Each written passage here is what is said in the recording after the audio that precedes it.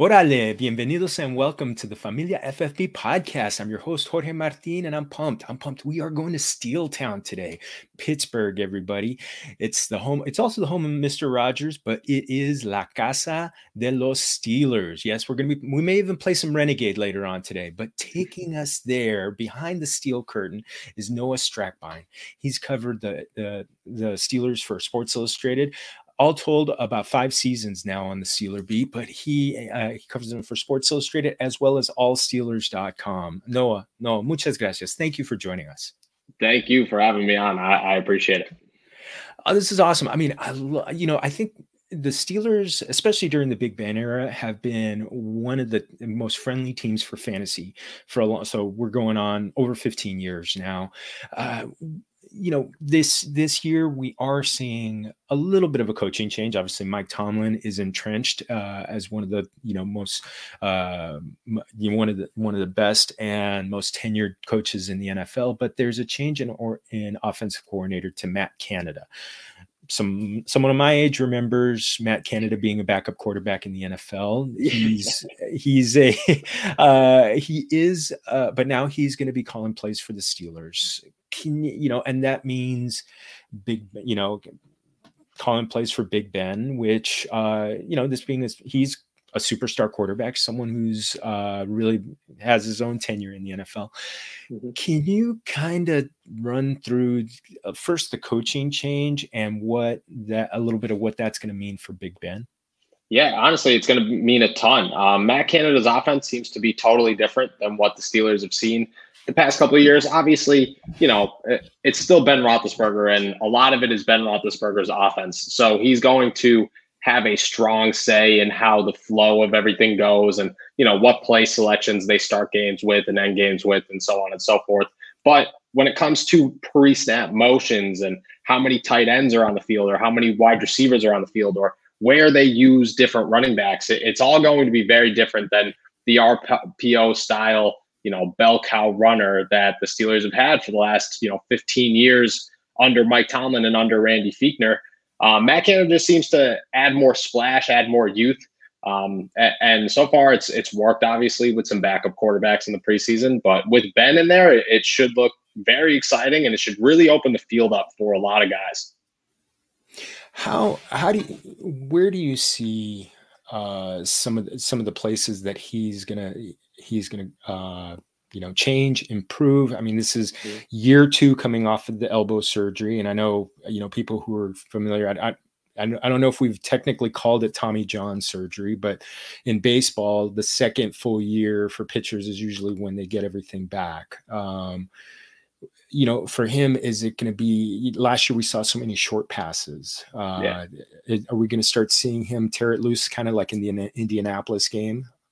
I think so. I think that Ben feels a lot better. He said last season that he felt good, but it was more of like a mental thing. He was still a little nervous. He was obviously coming off, like you said, reconstructive surgery on his elbow. So that's a major move, especially 17 years into the NFL.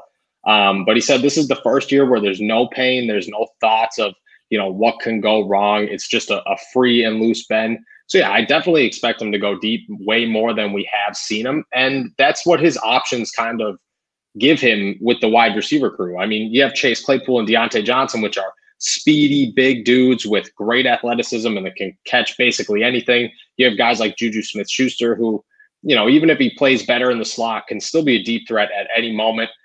There's plenty of speed in the running back game. I just think that if Ben is going to play to how healthy he is, which that's what he keeps talking about, is how healthy and how he wants to play more free now that he does feel healthy.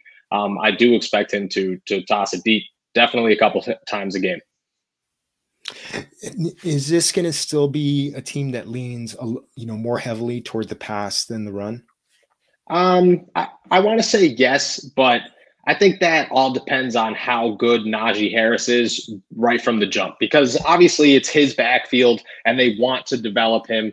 But if he needs a couple of games to work his way into the system and work his way into the NFL groove, then, Ben's going to take over and he's going to start drawing plays in the dirt again. And this is going to be a pass-first offense. But it's the Pittsburgh Steelers, and the Pittsburgh Steelers love to ground and pound the football, and that's what they want to do. That's what the focus was from top to bottom.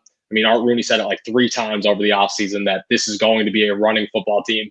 So I definitely expect once Najee Harris is ready to go, this is another running football team, no doubt. Well, let's get into that. Let's get into Najee Harris. I think long time Steeler fans dating back to the 70s are going to love seeing Harris on the back of a running back. Obviously the Hall of Famer. I met him one time at Dodger Stadium. Really cool guy. But Franco being not Najee. Yeah. I think when I met Franco, Najee might have been like 10 years old or something. Yeah, I was going to say he was barely around. He was just starting to walk. But Najee Harris, he is one of the most exciting young players in fantasy football. Yeah, I think everybody's expecting a lot of times there's 1 or 2 running backs who come in and they take the job by the throat from day one. And the expectation is that for him. We saw him in the Hall of Fame game, definitely getting the first team reps. Is this really shaping up as a guy who could be getting more than 300 touches? Oh, definitely. This is Najee Harris's backfield, and it's going to remain Najee Harris's backfield. Benny Snell Jr. had a strong chance to kind of take away from Najee's carries in year 1 because they do like Snell and they like a power horse running back, which is what he is. But he's been hurt. He's been out for about 2.5 weeks now. So that kind of just put Harris in the driver's seat and said, go for it. Anthony McFarland is a guy to watch. He's a guy that's in his second year. He looks bigger. He came into the NFL as just like a really fast, elusive dude. Now he looks like a true running back. They line him up out in the slot sometimes. So they will use him, but they're going to rely on Najee Harris. That's going to be the guy that they want to give the ball to 3 times a series, or 3 times in a 4-down series. They want to have him be the first 1,000-yard rusher in 3 years. So if the Steelers, if everything clicks and Najee is what the Steelers expect him to be, 300 carries is an easy total for him this season. What about on the in the passing game? I mean, that was something that was very impressive about him last year. Maybe not to the Le'Veon Bell era, but are we looking at definitely another really good pass catcher out of the backfield? Yeah, definitely. And the Le'Veon Bell comparisons, I get them. I don't think that he is the pass catcher that Le'Veon was, but the dude puts up a one-handed grab about once a week at practice, which is pretty impressive. He definitely knows how to run a route very well. He's bigger than most, I would say bigger than most elusive running backs, because when you watch him run, he's a guy who could make shifty turns all the time, but he's still 6'2". So, that's a big dude. And when it comes to pass catching, I mean, he rarely drops the football. I don't know if you've seen it, but there's a GIF going around where somebody asked him about a one-handed catch, and his response was, "Bro, what?" Because he was like, "I'm a wide receiver. That's what I am." And since day one, that's what he's preached, that he's a wide out. He's not a running back. I think the Steelers are going to utilize him to that as much as they can. It depends on how creative the Steelers want to get with that, but I do expect Najee to catch the ball a ton, yeah. And you mentioned McFarland, but I mean, he's really just kind of he's definitely the number 2 there. We're not looking at like a Kareem Hunt, Nick Chubb type of situation. He's, for emergency break glass only, right? I want to say yes, but truthfully, I don't know, because in a Randy Fichtner, Mike Tomlin offense, it is Najee Harris all day, nothing but Najee Harris. But at training camp, in Matt Canada's offense, we see Anthony McFarland line up in the slot with the first team quite a bit with Najee on the field. We also see 2-back sets. We see an H-back all the time. So there's plenty of positions for Anthony McFarland to fill this season. And I think he is going to be the first guy that they want on the field, like as that. I don't know if you want to compare him to like a DeAnthony Thomas, where he just plays everywhere. He's just a real fast dude who can make plays happen. And so far through 2 preseason games, he's played really well. So I want to say that he is still like that true backup who's barely going to be on the field. But there's definitely a chance that this offense features a ton of Anthony McFarland. All right. Well, let's go to the wide receivers. And tons of passes gone to Deontay Johnson last year. Quite a few also to Juju Smith-Schuster, Chase Claypool also. Can you kind of break down how you think the targets are going to be split up with these 3 guys? And is it possible that all 3 could go over 100 targets in a 17-game season? Oof, I want to say yes, but no. I'm going to say no because Pat Fryermuth is a guy to keep an eye on at tight end. Eric Ebron is going to be heavily involved in this offense, and like I keep saying, Anthony McFarland takes some of that passing game away. So it is hard to say that three of them will have 100-catch seasons. That being said, if two of them did, and one of them came pretty close, or if all three of them came fairly close, I wouldn't be surprised about that at all. I think that it gets split up. I see Diontae Johnson leading this team in catches this season. I think he is the perfect wide receiver for Ben Roethlisberger. He's shifty. He's probably a better route runner than Antonio Brown ever was. And that's saying a lot because we all saw how much Ben loved AB. He continues to fight for the ball. And by that, I mean, Big Ben has this habit of escaping from the pocket and making plays out of nowhere. And his wide receivers need to keep moving. Diontae does that better than anybody. Then I see Juju being that second guy because he's still that slot guy that in the middle, give you 10 yards on every catch type of guy. Ben loves that. Ben will continue to love Juju no matter what. And Chase is going to be the deep threat. He's going to be the big 6'4" dude with phenomenal speed that Ben is going to go to quite a bit. But I think those plays are going to be 30-yard passes, 40-yard passes. Most of them will turn into touchdowns. And that's just the game it'll play. So he'll probably stay last, but if he led the team in receiving yards, I would not be surprised by that at all.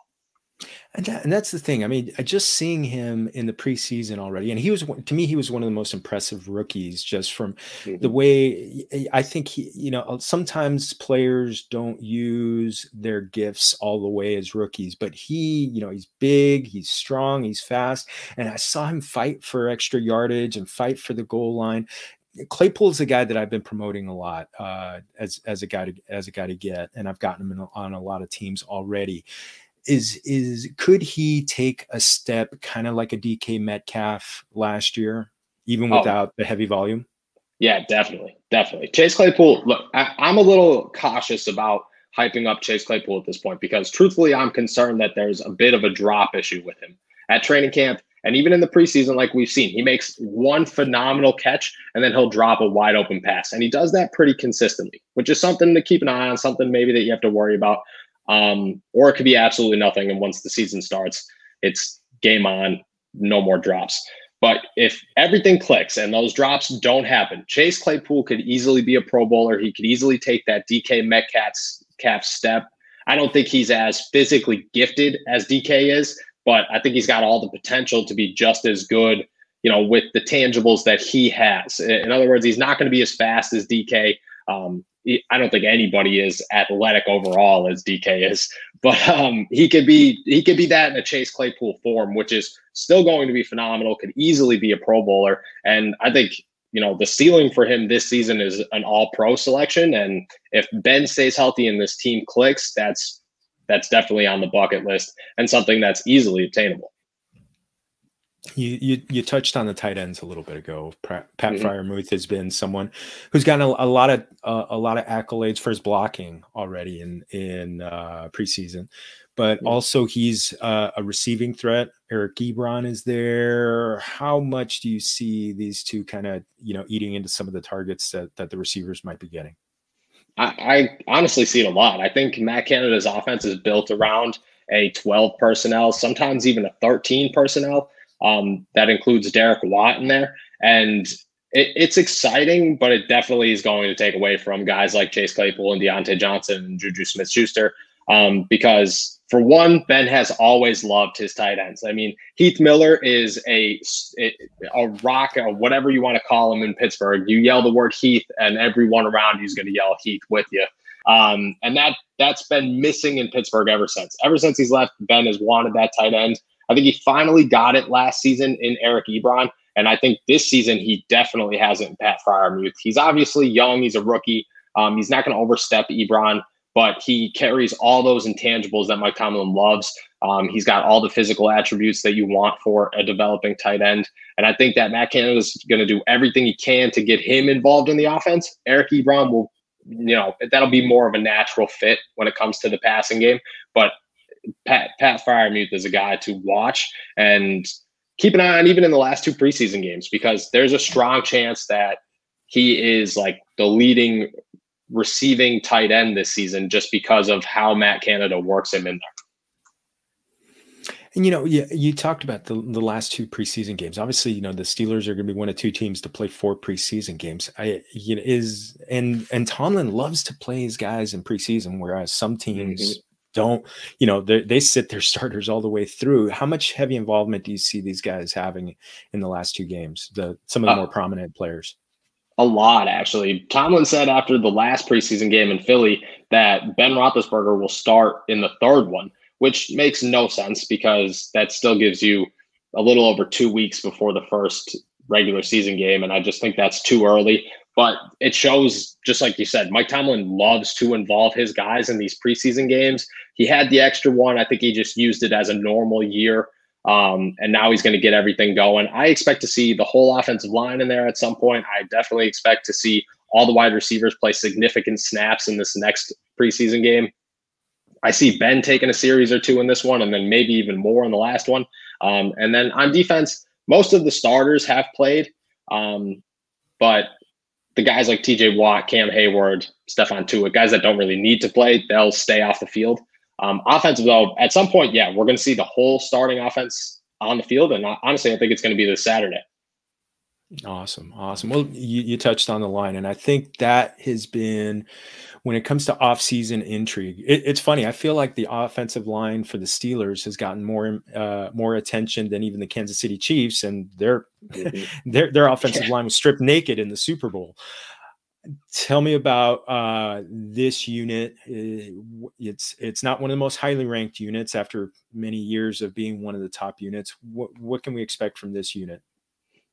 I honestly, that's a tough one. That might be the toughest question the Pittsburgh Steelers have to answer this season, is how good is the offensive line going to be? Because against the Philadelphia Eagles in the second preseason game, where we saw 3 out of the 5 offensive starters, they looked terrible. It was very concerning how bad guys like Trey Turner and Kendrick Green and Chuks Okorafor looked against the Eagles. And that's kind of how they've looked all training camp. It's very hit or miss. Some days they're good days, and the offensive line is something that you're like, okay, they could build off this. They look pretty good. And then there are days where you're just like, Ben is going to get eaten alive this season. Najee's in trouble.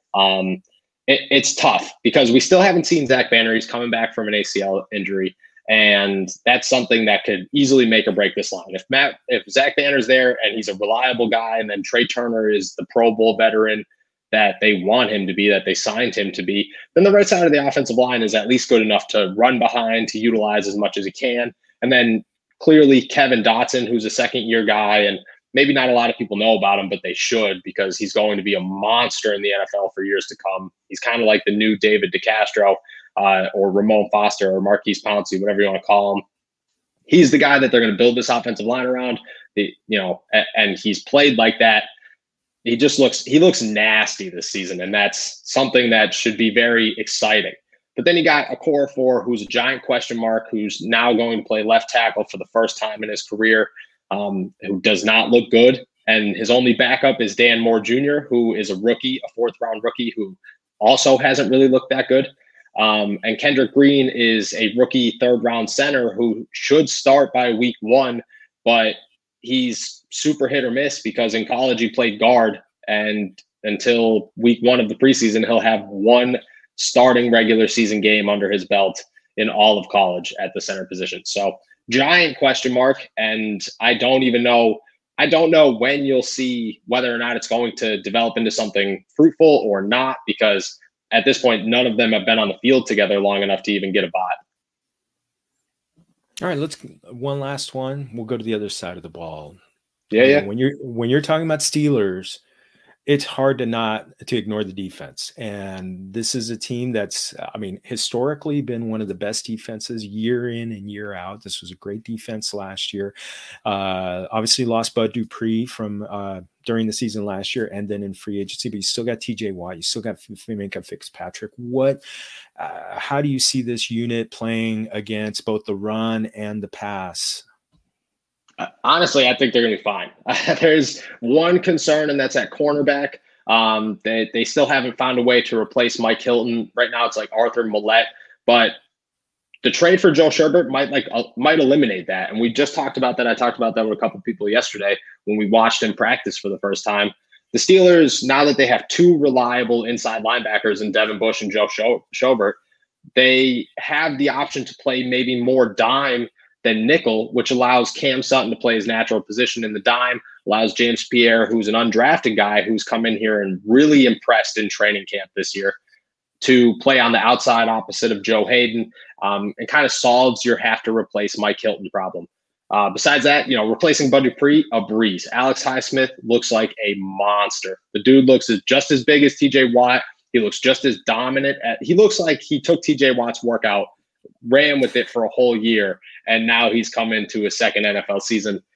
Obviously Melvin Ingram is a proven Pro Bowler, and he looks healthy, and he looks really good as that quality backup. The rest of the defense, TJ Watt is TJ Watt. The dude's about to get a six-figure, or way more than six figures, a $100 and some million contract in the next couple of days, deservingly so. Devin Bush is healthy. Minkah Fitzpatrick is all mad because he fell to 52 on the NFL Top 100. So, he's going to be just fine. And Joe Hayden, Cam Hayward, Stephon Tuitt, those guys are proven, and they're going to keep being proven. The Steelers defense, truthfully, I think could be the best in the NFL this season if they put everything together and they stay healthy. And if that happens, I don't see any reason they can't be. Yeah, Minkah Fitzpatrick. I think there's one thing we know about professional athletes. They love to have a chip on their shoulder, figure out a chip on their shoulder and use it completely. Yeah, everybody keeps giving them something. Oh man, Noah, this has been fantastic. I love going. The Steelers are always one of my favorite teams to talk about because they're so fantasy friendly, and the NFC North is so good. How do you see the NFC North kind of breaking down? Everybody, the Steelers are going to be good. Could be good. The Browns are expected to be good. The Ravens are expected to be good. The Bengals are coming back up. How do you see it shaking out?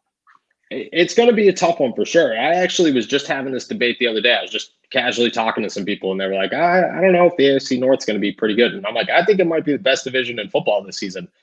Lamar Jackson's an MVP, and if everything works for him the way that they tried to stack the pass game this season, that offense could be twice as good as it was last year. And we haven't seen Lamar Jackson be able to throw the football effectively. So I can only imagine what an MVP is once he actually gets to play quarterback.